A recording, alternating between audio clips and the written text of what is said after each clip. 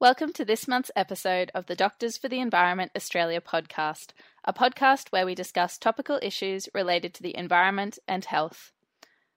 We would like to acknowledge the traditional owners of the land and pay our respect to elders past, present, and emerging. Our podcast is recorded all over Australia, and so we take this opportunity to ask people to reflect on the country they live on and the special places they value.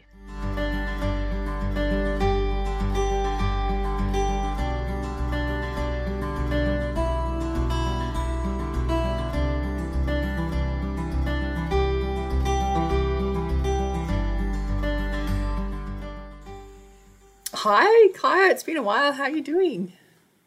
It has been a while, Karen. I'm good. I'm currently on a few days off from work, which is exciting. So I'm staying up with my dad on Juru country, which is up around Mission Beach, so a couple of hours south of Cairns. Currently sitting out in the rainforest at his place. I was reading about COP26 and what we're going to talk about this episode, and there's just this local cassowary. It just comes up, checks out what you're doing, keeps on walking past. He's like, "Do you have a banana for me?" And I'm like, "No, I don't. I'm sorry, sir." It's lovely. It's really beautiful up here. It's so good. And she's seriously not kidding. She sent me a video of this cassowary, and she's actually sitting in a rainforest. It's really gorgeous. I don't know if you can hear the frogs and the crickets through this recording. We'll see. I can. It's making me a bit jealous sitting in Canberra in the very rainy weather. Like 15 degrees below average temperatures at the moment. Yeah. Beautiful. That sounds nice. And you recently passed an exam, I hear. I did. Yeah, and you're waiting, so fingers crossed. So good. It's nice getting those things out of the way. Enjoying not studying for a period of time. I've had to do a bit of warm down study though. That's what Rob calls it. So like out of exams, I was like, oh my God, I've just been following COP26 really closely. That's reasonable. Well, I mean, you were doing public health exams, so it makes sense. I have to say, I have not been doing like deep diving into citric acid cycle and other things from the ED primary since I did my fibre. Yeah, no, you can leave that behind you. I hope so. Well, Karen, what are we going to talk about today on the podcast? We are going to talk about COP26, and we're going to link in about what Australia brought to COP26 and Australia's net zero policy. We're going to have a bit of a background discussion too for people who may not be familiar with what COP26 is as well, before we get into what happened this year. Yeah, that's right. And then for the second half of this episode, we'll be handing over to Dr. Beau Frigo, the DEA Queensland Chair, and also Denise Cauchi, the Executive Director of DEA, who will also be discussing a little bit about DEA's perspective on the recent COP26 outcomes, as well as where DEA has been this year and our strategy going forward over the coming years. So getting into it, COP stands for the Conference of Parties, and it's made up of 197 countries that have signed on to the United Nations Framework Convention on Climate Change. And COP26, as you would guess, is the 26th iteration of this meeting of the Conference of Parties. And it meets every year, but every 5 years the meetings become more significant because countries return with sort of new NDCs. Nationally determined contributions are essentially what each party brings to the COP with what they're going to do in terms of their greenhouse gas emissions. And then every 5 years or so they have this ratchet mechanism. So they have to, what they had planned on doing previously, they need to sort of become more ambitious the next time they come. That's right. Would you say that's correct? Absolutely. I think the interesting thing about this COP was that the ratchet mechanisms were more in reference to 2030. So people were being asked to put in place shorter term targets in addition to their 2050 targets. I think the reason why is that essentially this is a critical decade. We have to make significant changes before 2030 to limit warming to within 1.5. And so that's why really COP was calling for all countries to decrease emissions by up to 50% by 2030. Yeah. And I guess a lot of the people that listen to this podcast are probably members of Doctors for the Environment Australia already, or have been sort of following climate change and health for a period of time. But for anyone that's joined us, the reason that we're so excited about COP26 and the environment on a doctor's podcast is because, as many people would have heard of, The Lancet, which is a really large journal, they have announced that climate change is the greatest threat to human health of this century. And there's lots and lots of reasons as to why that's the case. Super multifactorial. It has to do with obviously increasing heat, how it changes food supply, how it causes rising waters, but also how you have changes in where people can live across the world, changes in communicable disease patterns. So it's extremely relevant to human health and not just the planet. Totally. Sounds like my exam. You can actually divide them up into primary, secondary and tertiary impacts. Oh, please tell us about it. Yeah. So primary is like the direct impacts of heat. Secondary would be like vector-borne disease changes, and then tertiary would be what you're talking about in terms of changes to food production and potential migration. I'm so glad we're recording this right after you've done your exam. So we thought there's been heaps of commentary about COP26 in the media. We thought we'd take a spin on it, obviously from a doctor's point of view, focusing more on the health impacts, and also provide a really kind of good brief recap of what happened at COP26 and Australia's policy, because it's really important that we're able to advocate continually for action on climate change because of its impacts on health. So each year, the hosting country kind of sets big aims for COP26. And this year, really, obviously the first aim is to have everyone come forward with NDCs to limit warming below 1.5 degrees Celsius. And they set about saying how we would have to go about doing this. Really, the way that we need to get to below 1.5 is to reduce fossil fuel emissions as much as possible and then offset. So really, to do this, we need to phase out coal, we need to reduce deforestation, we need to transition to electric vehicles, and we need to massively increase renewable investments. So that's how we get to net zero. The other things that are really important were establishing financing. So developed countries were promoting universal global effort for everyone to reduce their emissions. And so developing countries asked that there be a climate change fund to help with that. And so this year we were really calling for increased funding to help developing countries address climate change as well. Then there were two other points. One was about adaptation, protecting biodiversity and communities. And the fourth one was about working together. And I think the main outcome or summary really is like, this is huge. Like making policy at a global level is massive. It's so much bigger than even addressing COVID-19. And so that's a key point that we need to work together. And at the time that we're recording this, it is, I guess, essentially the last day of COP26. We're recording sort of in the evening on Saturday, the 13th of November. And so COP26 has been running for 2 weeks now, a fortnight. And right up until the very, very end, negotiations are still going, trying to come to conclusions and agreements for these. And so the working together point is actually possibly one of the most challenging ones. I think so. That's right. So do we want to talk about some of the outcomes that have already happened? Do you want to talk about some of the successes? Yes. So there's been agreements. So there was a Glasgow Leaders Declaration on Forest and Land Use, and that increased commitments massively for conservation, reforestation, and public and private investment to support that. There was a pact to decrease methane emissions by 30% by 2030, and that was signed by 90 countries. And that's really significant because methane is Not including Australia. Yeah, not including Australia. We'll come back to that. Methane's a very potent greenhouse gas, and it also has really short-term impacts. And so it's really, and also some of the ways that we can reduce methane are really, really cost-effective. So, for example, quite simple changes like reducing gas leaks from gas extraction. I think people get quite focused on the cows, but there's also other ways that we can address methane that are really quite readily available. And then there was also many countries agreeing to phase coal out. And at the time that we're recording, I believe that they're still finalising the phrasing around this. But unfortunately, it looks like there hasn't been an agreement at COP26 globally to phase coal out, which is quite disappointing because we know that coal has direct and indirect impacts on human health. Yeah, yeah.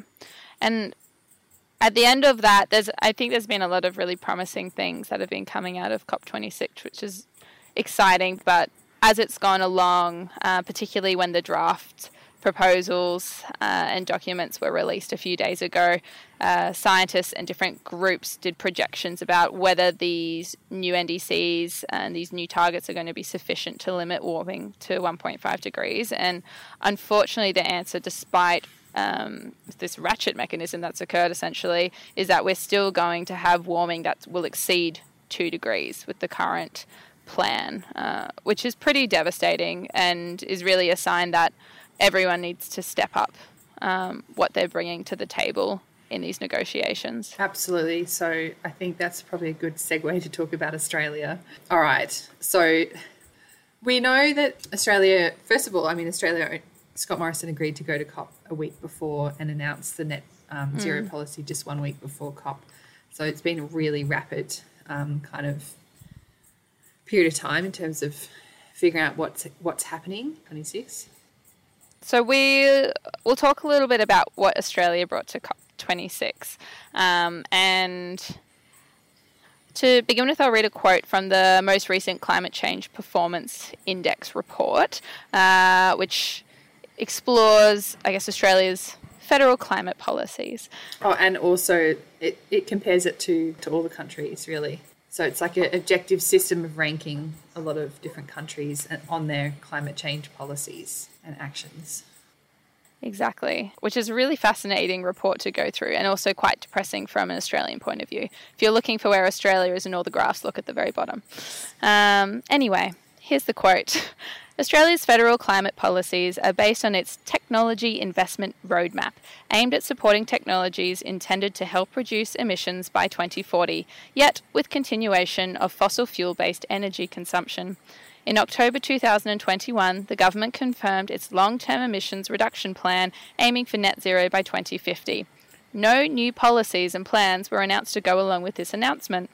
The CCPI national experts regard the TIR, which is the Technology Investment Roadmap, as insufficient for decarbonising the economy, reducing the use of fossil fuels, promoting renewable energy, and setting out how national GHG emissions will be reduced, with a rating of very low for climate policy.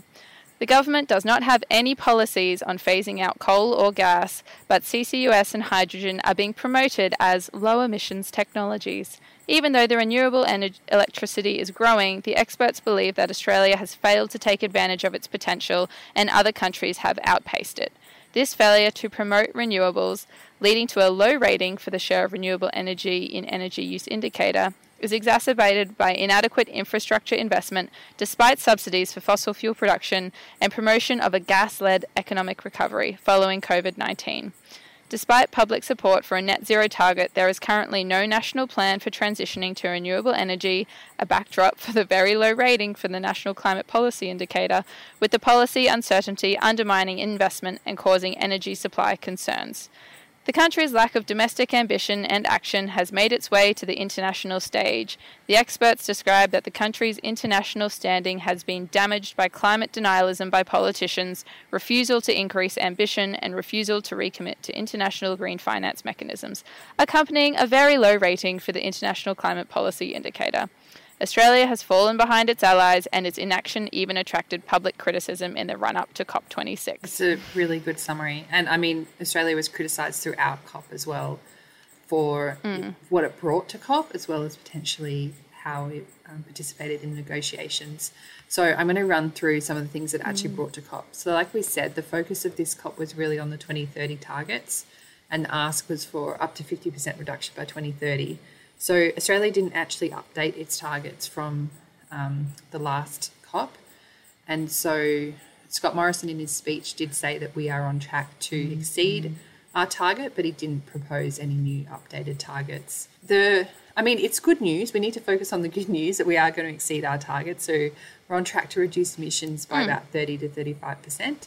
And that's really because of uptake of renewable energy at a state and territory level, as well as some previous changes that states put in place in terms of deforestation. But we still have significant efforts to make in terms of reducing emissions, particularly from coal. If you read the CCPI report, we're one of the highest per capita consumers of coal domestically as well as exporting. And then we also have to make significant advances in terms of transport. So we were out of step, really, globally in terms of our 2030 target, but we're in line with our 2050 target. So bringing net zero by 2050 target to COP is great. So let's focus on that positive. Yeah. So I thought we could compare to some other countries. But first of all, I wanted to say that actually what's interesting is that our federal targets are actually out of line with what our states and territories have put in place. So there's actually most states and territories now have aims close to 50% reduction by 2030 or earlier, which is great. So there's multiple mechanisms for addressing climate change, but obviously the federal government's out of line with some of the state and territory governments at the moment. It reminds me of America a little bit when Donald Trump stepped away from the Paris Agreement. And even during that period of time where he said, no, I'm not going to continue with this, America still sort of stayed on track with what it had planned to commit. And a lot of that was due to what was happening sort of at the state level as well as the private industry, which I think is reassuring and does give a lot of hope that even if the government isn't quite in step with what needs to happen, that there are other mechanisms at play that can keep things on track. Yeah, and that's true. Like at COP, there were a lot of companies there and businesses that were putting big targets in place as well as funding. So there are other mechanisms as well, but it's really important because some of the changes are really structural. We really require federal policy. So, for example, around our electricity grid, etc., as well as potential investments in renewable energy. Let's talk a little bit more about the net zero policy. So I guess what's important to know about it, what does net zero actually mean? So net zero means that if you balance out the emissions as well as potential offsets or carbon capture storage has received a lot of press recently. That's about removing carbon dioxide from the atmosphere or even purchasing carbon credits. So net zero doesn't mean getting all emissions down to zero. It means balancing them out with other ways to balance it to zero. So I think the biggest problem with the plan that has been put forward for our net zero target is that it's focused really heavily on offsets, which are very, very costly, quite unproven technologies. And the issue is, I think, as doctors, we're quite concerned about the fact that there's no plan to phase out fossil fuel extraction. And the concern around that is that, it contributes to climate change, has a massive impact on health. And also there's the direct health impacts as well in terms of air pollution, potential water contamination or impacts on water scarcity. And so there's no mention in the policy of health and the potential ways that not doing some things can harm health, as well as the fact that they didn't account for the potential benefit to health as well by taking more rapid action. So I think from our point of view, that's a real gap. Yeah, and it's when you read through the sort of the Australian Way report, how Australia is going to deliver on net zero, it's extremely clear in there that there will be no sort of decrease or shutting down of coal or gas production. When you look at the summary document, it says what it is not. It will not shut down coal or gas production or exports. It's not going to cost any jobs in mining or gas. It's very, very protective of the fossil fuel industry. It is. One of the reasons why they've said so is because there's still international demand for coal and gas. And so there's actually a line in the plan that says that if we didn't extract and sell it, then somebody else would. And I think that's a problem. So we need to talk about what's the real driver behind that. So that's not really an excuse for us to continue extraction. We need to talk about how we can support other countries as well to transition away to renewable energy instead of fossil fuels. The other concern too is that if other countries continue to strive for the targets that they've set, it's very likely that actually fossil fuel extraction in Australia will decrease. And there needs to be really like a just plan to transition those communities that are dependent on it, which is being done in some other countries. Yeah. Should we talk about what the public and media response has been to Australia's policy? Yeah, you go for it.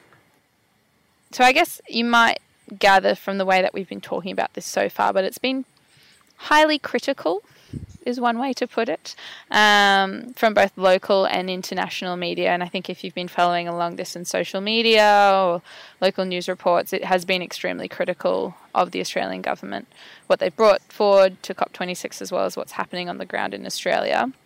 And the main issue really is that it's not ambitious enough, the 2030 targets, and the policy really isn't detailed enough. As we were talking before, the roadmap to achieve this net zero doesn't go into details as to how we're actually going to achieve that. And the really big one as well is that obviously we're still relying heavily on fossil fuels going forward without really any intention of phasing them out imminently. There was also, interestingly, a bit of promotion at the Australian Pavilion at COP by a fossil fuel company, which is an issue, I guess. There's also been criticism over the reliance of carbon capture storage with our plan going forward because it's largely unproven. As Karen was talking about, it's quite potentially risky and it's expensive technology, and it seems to be being employed by our government in a way that allows us to continue to extract fossil fuels. And I guess it goes against the whole spirit of trying to reduce fossil fuels. So a lot of this carbon capture technology and sort of carbon offset, a lot of that has to do with you should be trying to reduce your fossil fuels as much as you can and then using this technology for whatever remains. That's rather than continuing business as usual and then just saying, oh, I'm just going to buy this paddock of trees and not let anybody else touch this paddock of trees. And I mean, at the end of the day, even if carbon capture and storage does remove carbon dioxide, it doesn't counteract the negative health effects of fossil fuels, such as air pollution. And that's important because for fossil fuels, for energy production, we have alternatives, but there are some things where we genuinely don't have alternatives. For example, concrete. So offsets or like carbon capture is going to be needed, but it should be for those things that we don't have any alternative for. Yeah. And then I guess one of the other criticisms is the fact we don't have good targets around methane and reducing methane production as well. Yeah, that's right. So let's bring it back to health again. Like, we have a federal election coming up next year, so I think it's important that members are educated on the current plan and how it's likely to negatively impact on health so that they can be politically engaged. And I think the biggest issue really is the current policy is not transparent. I don't think it's really particularly equitable, and it's unclear whether they've really done a full cost-benefit analysis, really thinking about the direct and indirect impacts on health from climate change by their current policy. And then there's other things too in terms of raising public awareness related to really what the asks of COP were, and how they relate directly to health, which isn't often mentioned in the actual plan. So for Doctors for Environment members, when we're advocating, for example, for the transition to electric vehicles, that's really important because it reduces air pollution as well as reducing the emissions. But we could also be advocating as well for increased infrastructure for active or public transport, which we also know has massive benefits on health as well. Yeah. And the other issue too around that is equity as well. So with no subsidies for electric vehicles or plans to make them more affordable, it's unlikely that there's going to be widespread uptake as well. Yeah, and then I guess it's, even if we did put in the subsidies for electric vehicles, it needs to be coupled with investment in public transport, because even with subsidies, not everyone will be able to afford electric vehicles. And if there were subsidies for e-vehicles, it's likely they would still be expensive. So you're essentially going to be only giving these subsidies to wealthy people. That's right. The other ask of COP2, the ask for more rapid emissions reductions, particularly by 2030. So Australia itself is going to be directly impacted, or it is being directly impacted by climate change. We need to continue to advocate for better targets to protect Australians as well as people elsewhere. And then the other ask really was about phasing out fossil fuels. And so we know that fossil fuels at a local level have impacts on air pollution, biodiversity loss, they impact on water, potential excessive water consumption, as well as potential contamination. And then as well, they produce greenhouse gas emissions. And I think it's really important that we think about this at a domestic as well as an international level in terms of our coal exports as well, because we know that countries that are using coal for energy also suffer from air pollution issues as well. Climate change shouldn't be a political thing that changes constantly. I think that it should be based on the science, and really we need legislation to support long-term action on climate change, and it should be cost effective. Yeah, I think that's a big shame in Australia lately, is it feels that a lot of the government is often making policies and decisions that are the focus is on being re-elected rather than what's going to be best for people moving forward through the generations. And so it would be nice to see that as something that could change in the future with a more long-term view, so what is good for this country and what is good for the planet, rather than what's good for the next election. So we wanted to kind of end this episode with a more like positive action-focused segment, talking about what members of Doctors for Environment can do given the outcome of COP and the current plan for net zero in Australia. And so we thought one of the best ways to do this was actually divide it up by what the aims of COP26 were. Yeah. And so to begin with, one of the big ones is obviously continue to raise public awareness for multiple things. One of those, and very importantly, is more rapid emissions reductions. Particularly the target for 2030. So for doctors, if you need to talk about it, really you can bring it back to the health again. So we need to limit warming beneath 1.5 to absolutely. And so the targets are really important for that, because we know that above that level, the impacts on health are going to escalate immensely. Yeah. And we know as well from the modelling that's been done that even if we follow these targets strictly, we're likely to have greater than 2 degrees warming, which is even more reason why everyone needs to push for this and to see those improvements in reductions that go beyond what is currently foreseen. Yeah, that's right. I don't think people should lose hope, because there is talk really about potentially ratcheting again next year, or at least in 2023. So it's a really good opportunity for Australia to actually update its NDC for 2030. So don't lose sight of that opportunity. We need to continue advocating for it. And apart from raising public awareness for more rapid emissions reductions, another great thing to raise awareness for is more rapid transition to electric vehicles, which is a super sexy topic, and everyone is keen on electric vehicles. And then along with that as well is the increase in active and public transport, because that is really, really great for health as well, and it's great for the environment. And it's also supported by a plan to phase out ICE. What is ICE? What is ICE? Oh, ICE. So ICE stands for internal combustion engines. Ah, yes. So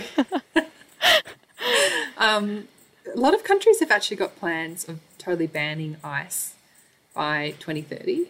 And so Australia not having a plan is really worrisome, and people are really worried that Australia is going to become a dumping ground for internal combustion engines, which means that people are stuck with these cars, and we're stuck with the air pollution from them for quite a long time. So we need to get in line with other countries so that we're not disadvantaged. Yeah. Other things to raise public awareness for is obviously phasing out fossil fuels. I think a lot of people do that already. And the big things for that is obviously we want to reduce the air pollution that's associated with it, reducing biodiversity loss, because having fossil fuels not only involves the destruction of the land where you're going to be mining or whatever is going on, but it also has impacts to that whole surrounding area and beyond.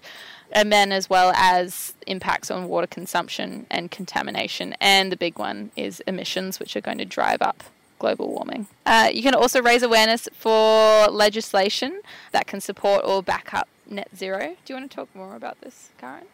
Yeah, so I think legislation to support plans or policies is really important, because for one, it means that there's consistency, particularly across different election cycles and political parties, and it makes governments more accountable, and there's a mechanism really to kind of monitor and make sure that we're achieving what we set out to achieve.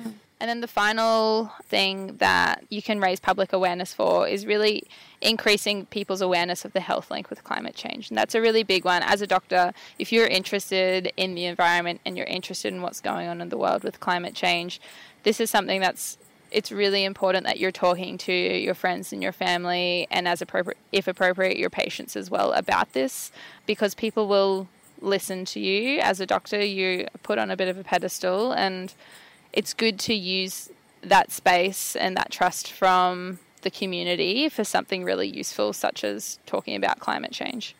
That's right. Still, a lot of people aren't as aware of the link between climate change and health, as you would expect, including some doctors. So don't ever forget that you can continue talking about it. The other thing, this is really relevant for Doctors Environment members, is continuing to advocate for better policy. And part of that is about the work that DEA does. So, for example, meeting with politicians, assisting with submissions, continuing the really good research that DEA members do is really important, because as you can see through this discussion, it was clear that health wasn't highly considered in Australia's net zero plan, and it's really important that we advocate that health is considered in these policies.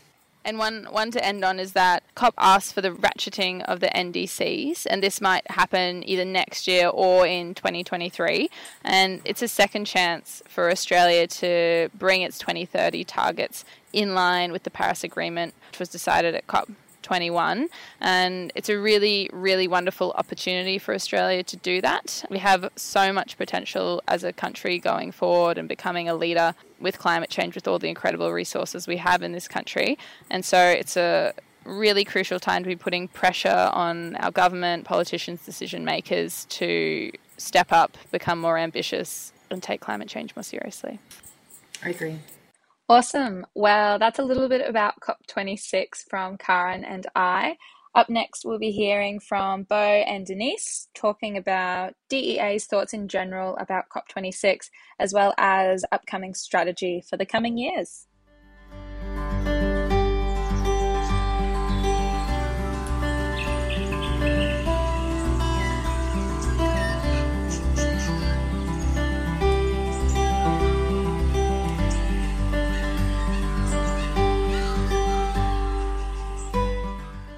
All right, so we are very fortunate today on the podcast to have our executive director and fearless leader, Denise Cauchi, who is going to give us a bit of an idea of a few things. One, sort of the DEA perspective on the recent COP26 outcomes, but also give a bit of an update on sort of where DEA has been this year and where we're looking forward to for the next few years. Thanks for joining us, Denise.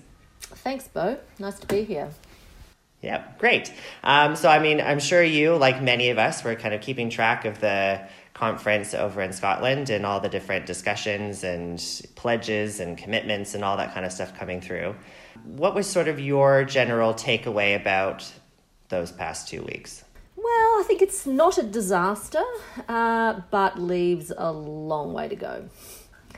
So, you know, I tend to be at the more optimistic end of the spectrum. It's not as bad as it could have been. Yeah, I guess that's one way of looking at it.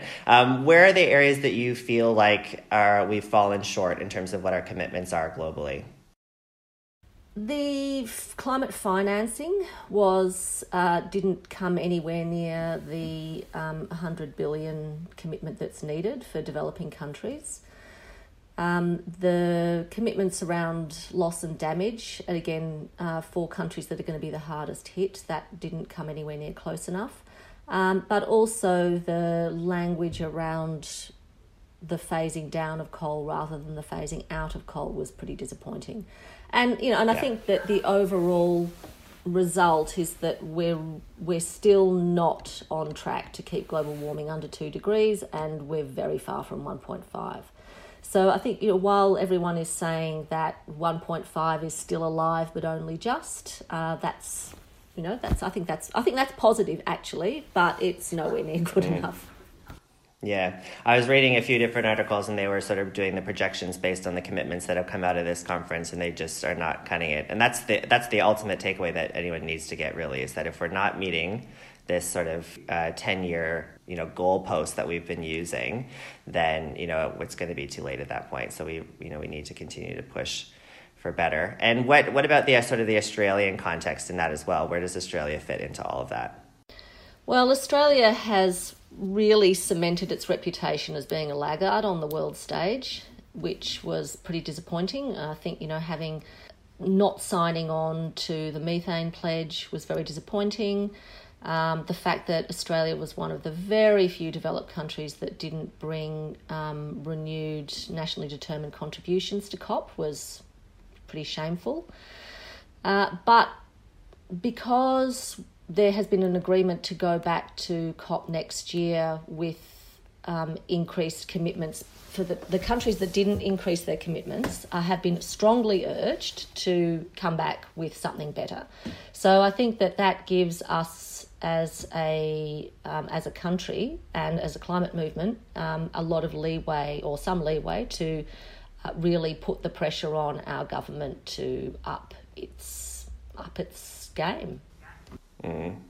And particularly relevant when we've got a federal election coming up soon. It's going to be an interesting pressure point that hopefully a lot of the public is on board with too, and trying to change the narrative around what Australia needs to be contributing in terms of its carbon output and mining output and all of those different variables. So it is very much sort of a watch this space sort of thing. But I agree with you, and it seems to be the consensus with most that certainly it could have been worse. But there are certainly a lot of areas for improvement, particularly from the Australian perspective, in terms of what they're willing to commit to over the next 10 years.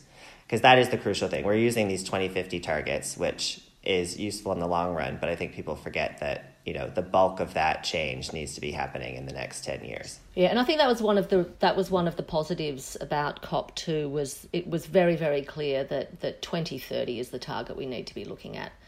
2050 is old news. I don't think anyone's really seriously thinking that that's going to be enough of a goal for anyone.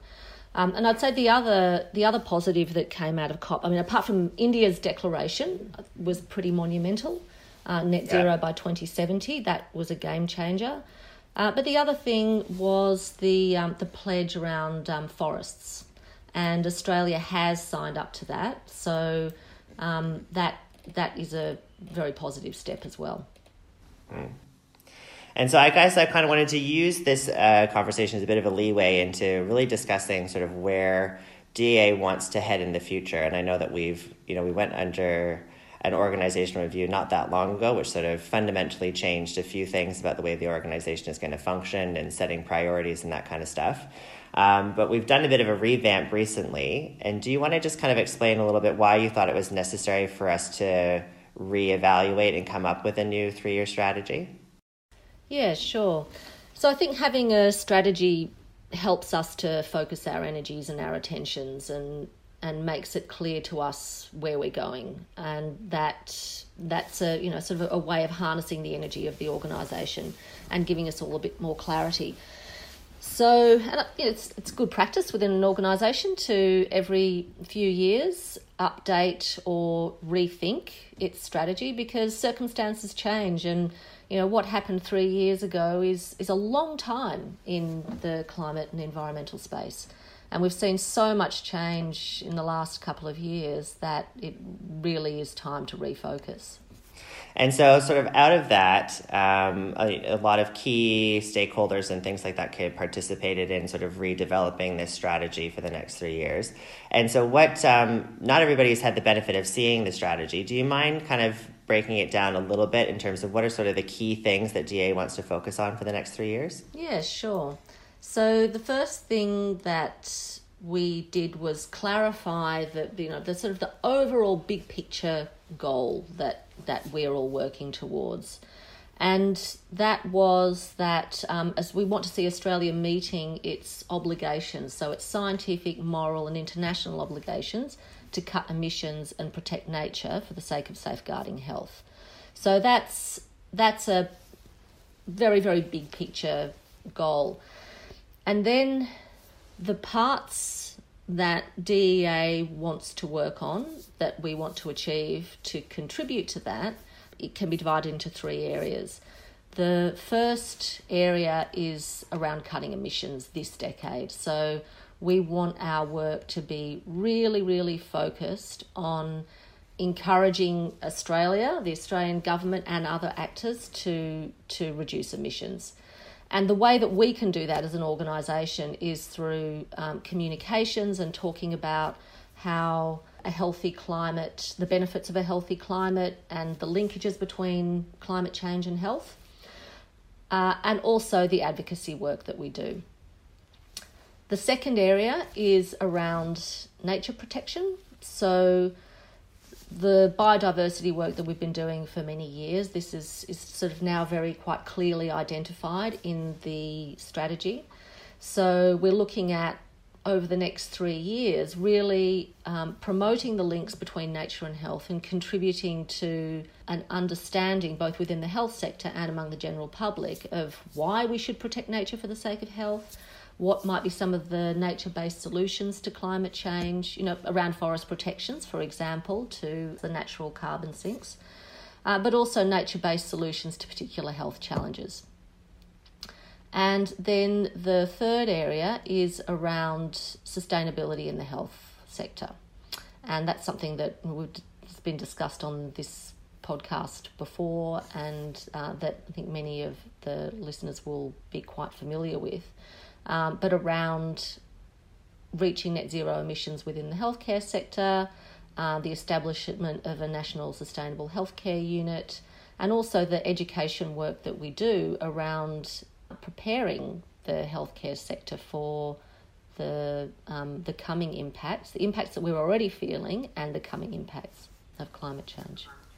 Yeah, and I felt, as someone who was fortunate to kind of be involved in the development process of this, that we really tried to find a strategy that reflected the unique experience and input and value of what our group offers compared to other organizations. And I know that we've talked about this a lot. There's quite a lot of different environmental organizations that do amazing work. And it's very easy for us to overlap with a lot of what they do. And in some ways that's necessary. The collaborative nature of all of our organizations is important. But we really tried to focus on what is it that DEA can do in the environment and health space that other organizations maybe don't have the same impact with. And that was kind of what facilitated a lot of these, specific outcomes, which I think is going to really give us a little bit more of a stronger perspective on how we sort of do our work differently. I guess from your perspective, now that we kind of have this strategy in place, how is that going to reflect the way that the organization, at least on a national level, is going to function? Well, it's going to help us determine the work that we do. So at a national level, where we put our resources, and by our resources, I mean, our money, our staff time, the time and energy of our members in all the committees and all the working groups, it gives us criteria for deciding what we're going to do, basically. Yeah. I think while there are many members with many, many different interests, and, DEA does provide space and a place for people to work on a whole lot of different areas. But what the strategy will do is saying that the bulk of the energy is going into these three places. Yeah. And I think that was sort of the fundamental thing we needed to identify, because by no means is the strategy trying to discourage members from having their own initiatives, plans, thoughts, ideas, and going with what their passions are. But as you've identified, anything we want to do requires resources from, the national office and from the way that our national organization functions. And we run the risk of spreading ourselves too thin if we take on every possible different avenue in a way that which we could, utilize our, financial, personnel resources. And so we need to be a bit more conscious of, if we want to do something, we want to do a few things well rather than many things mediocrely. And so that's kind of the idea behind it, is being a little bit more focused. Yeah, that's right. Good. And I think what it will do is that it's a good tool for people to use as well. So, if the group that you're working in is deciding what it's going to do this year, you might have a range of options in front of you. How do you decide amongst that range of options? And I think the strategy will help people decide. So, if we know we've got 3 main impact areas, cutting emissions, protecting nature, and making the health sector sustainable, then out of the 20 different options that you might be considering, this kind of gives you a pretty clear guideline of, hey, why not one of these 3? But the other thing too is that it is really important to play to your strengths, and it's very we're faced with a climate crisis and environmental destruction, and we all want to do everything we possibly can, and it's really distressing. But sometimes that passion and distress serves to splinter our energies. And this is coming back a little bit to what you were saying about identifying what it is that DEA is really good at and what is the best thing that we can do with our energy and time. There are loads and loads and loads of issues out there that are important. We're not saying that other parts of the climate and environment piece are not important, but what can we achieve the most in? What is the biggest contribution that we can make as people in this organisation? Then we have to play to our strengths. Yeah. So, if another organisation is really much better able to do a piece of work on something and we're not, then it makes sense for us to put our energies where we are. And I sort of feel that quite on a personal level. As you know, Bo, I have been, I'm a relative newcomer to the environment and climate space. And before that, I was in sort of human rights and refugee rights and international development. But when I looked at the climate crisis and I thought, what is the best thing that I can contribute to this? I can stay in the job that I was very happy doing and do as much climate activism as I could. But if I look at what I'm able to contribute and what resources I personally have, how can I best use them? I thought I can best use them by coming here, not by staying where I was. And that's a luxury that I had because I was able to move jobs, and it's not all about me and my and my work or activism. But it's the same kind of idea that you have, that if you have too many things that you're trying to do, you can't do them well enough. So it's much better to focus your attention on what you're best able to contribute. Yeah. And I can agree. I think even, on the state level, chairing a state committee, we get approached by all different kind of community interest groups on a variety of different initiatives and problems and things that they want our input on. That range from everything. And I think having this strategic plan allows you to then take those requests and, counterbalance them against what the strategy is meant to be, and gives you a little bit of something to work off of, at least in my experience, where I can say, oh, you know what, it's not that this isn't important, and it's not that we're not supportive of what this group or individual is trying to accomplish, but is it aligning with the things that we've identified are the things that we need to be spending our energy on? And if the answer is no, then it gives me a little bit more clarity around saying no sometimes, because we do have to say no. We can't take on every request and every initiative. So I can tell you that even on the state level, it's been very helpful already to say, look, these are the things that are worth putting our energies in because they do align with what we're trying to accomplish, whereas the things are, and it's not that we're not supportive, but it's just we can't also put our energy into these things as well. Yeah, and I think one of the really significant things that has come out of this process is being able to identify where it is that DEA has got a particular advantage. Now, we've always known that DEA can talk about the science and can talk about the health impacts of climate change and environmental destruction and degradation. But what has become increasingly clear is that as doctors have got the capacity to speak to audiences that a lot of other environmental organisations don't. So because doctors are respected members of society, they're trusted messengers, the voice of doctors can reach places that can reach people that might not be very supportive of climate action. And that's because the respect that people have for doctors and the trust that they place in them. And we can see that in the COVID context, that Australians are now very happy with, most Australians are very happy with the idea of following medical advice and understanding that if we follow a medical advice, we can avert certain disasters. Now, if we can apply that to the climate context, then I think you can see where doctors' voices become particularly powerful. So if DEA were to think about how can we best achieve change, I think what we have come up with in the strategy is the recognition that we can reach fairly conservative audiences. And that is DEA's really significant value add. There are lots of organisations that know a lot about climate science. There are a lot of organisations that are really good at mobilising and talking to people who are already quite supportive of climate science. But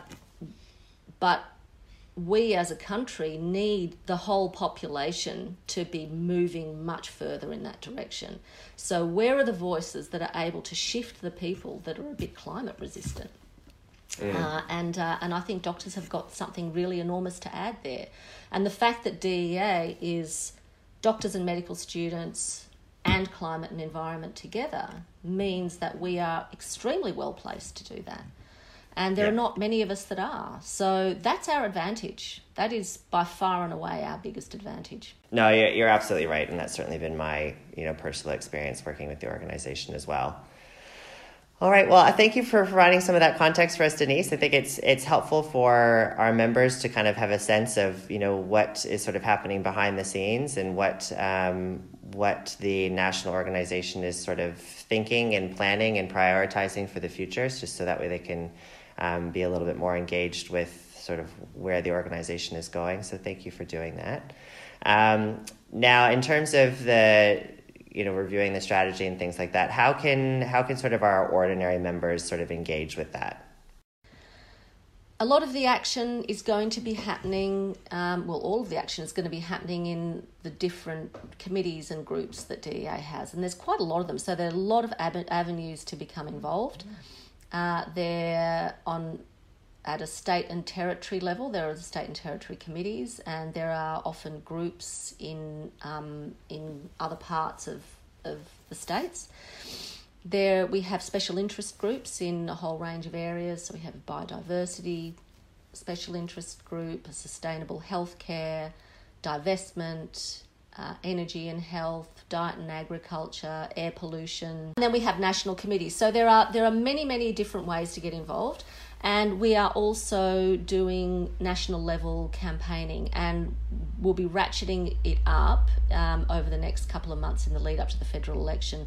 We've already been doing a fair bit of work in some key electorates to try and educate the community about climate change, and there are loads of opportunities there particularly for our members who live in those key electorates to get involved. So do contact us if you'd like to be involved in that. And there are also all the committees and working groups. Wonderful.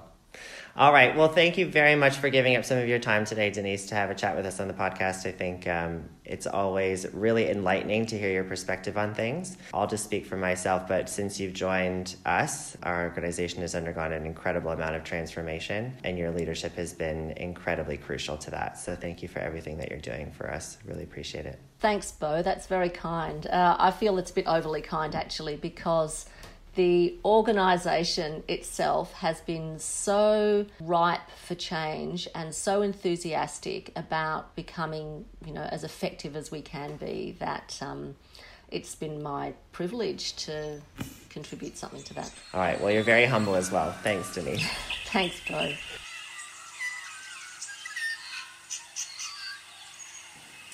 So in this episode of the Doctors for the Environment Australia podcast, we talked about what is COP26, what were the aims of COP26, and what Australia brought to COP26. So we linked it back into Australia's new net zero policy. And we talked about what Doctors for the Environment Australia members could do in terms of a call for action in response to what happened at COP26 and Australia's net zero policy.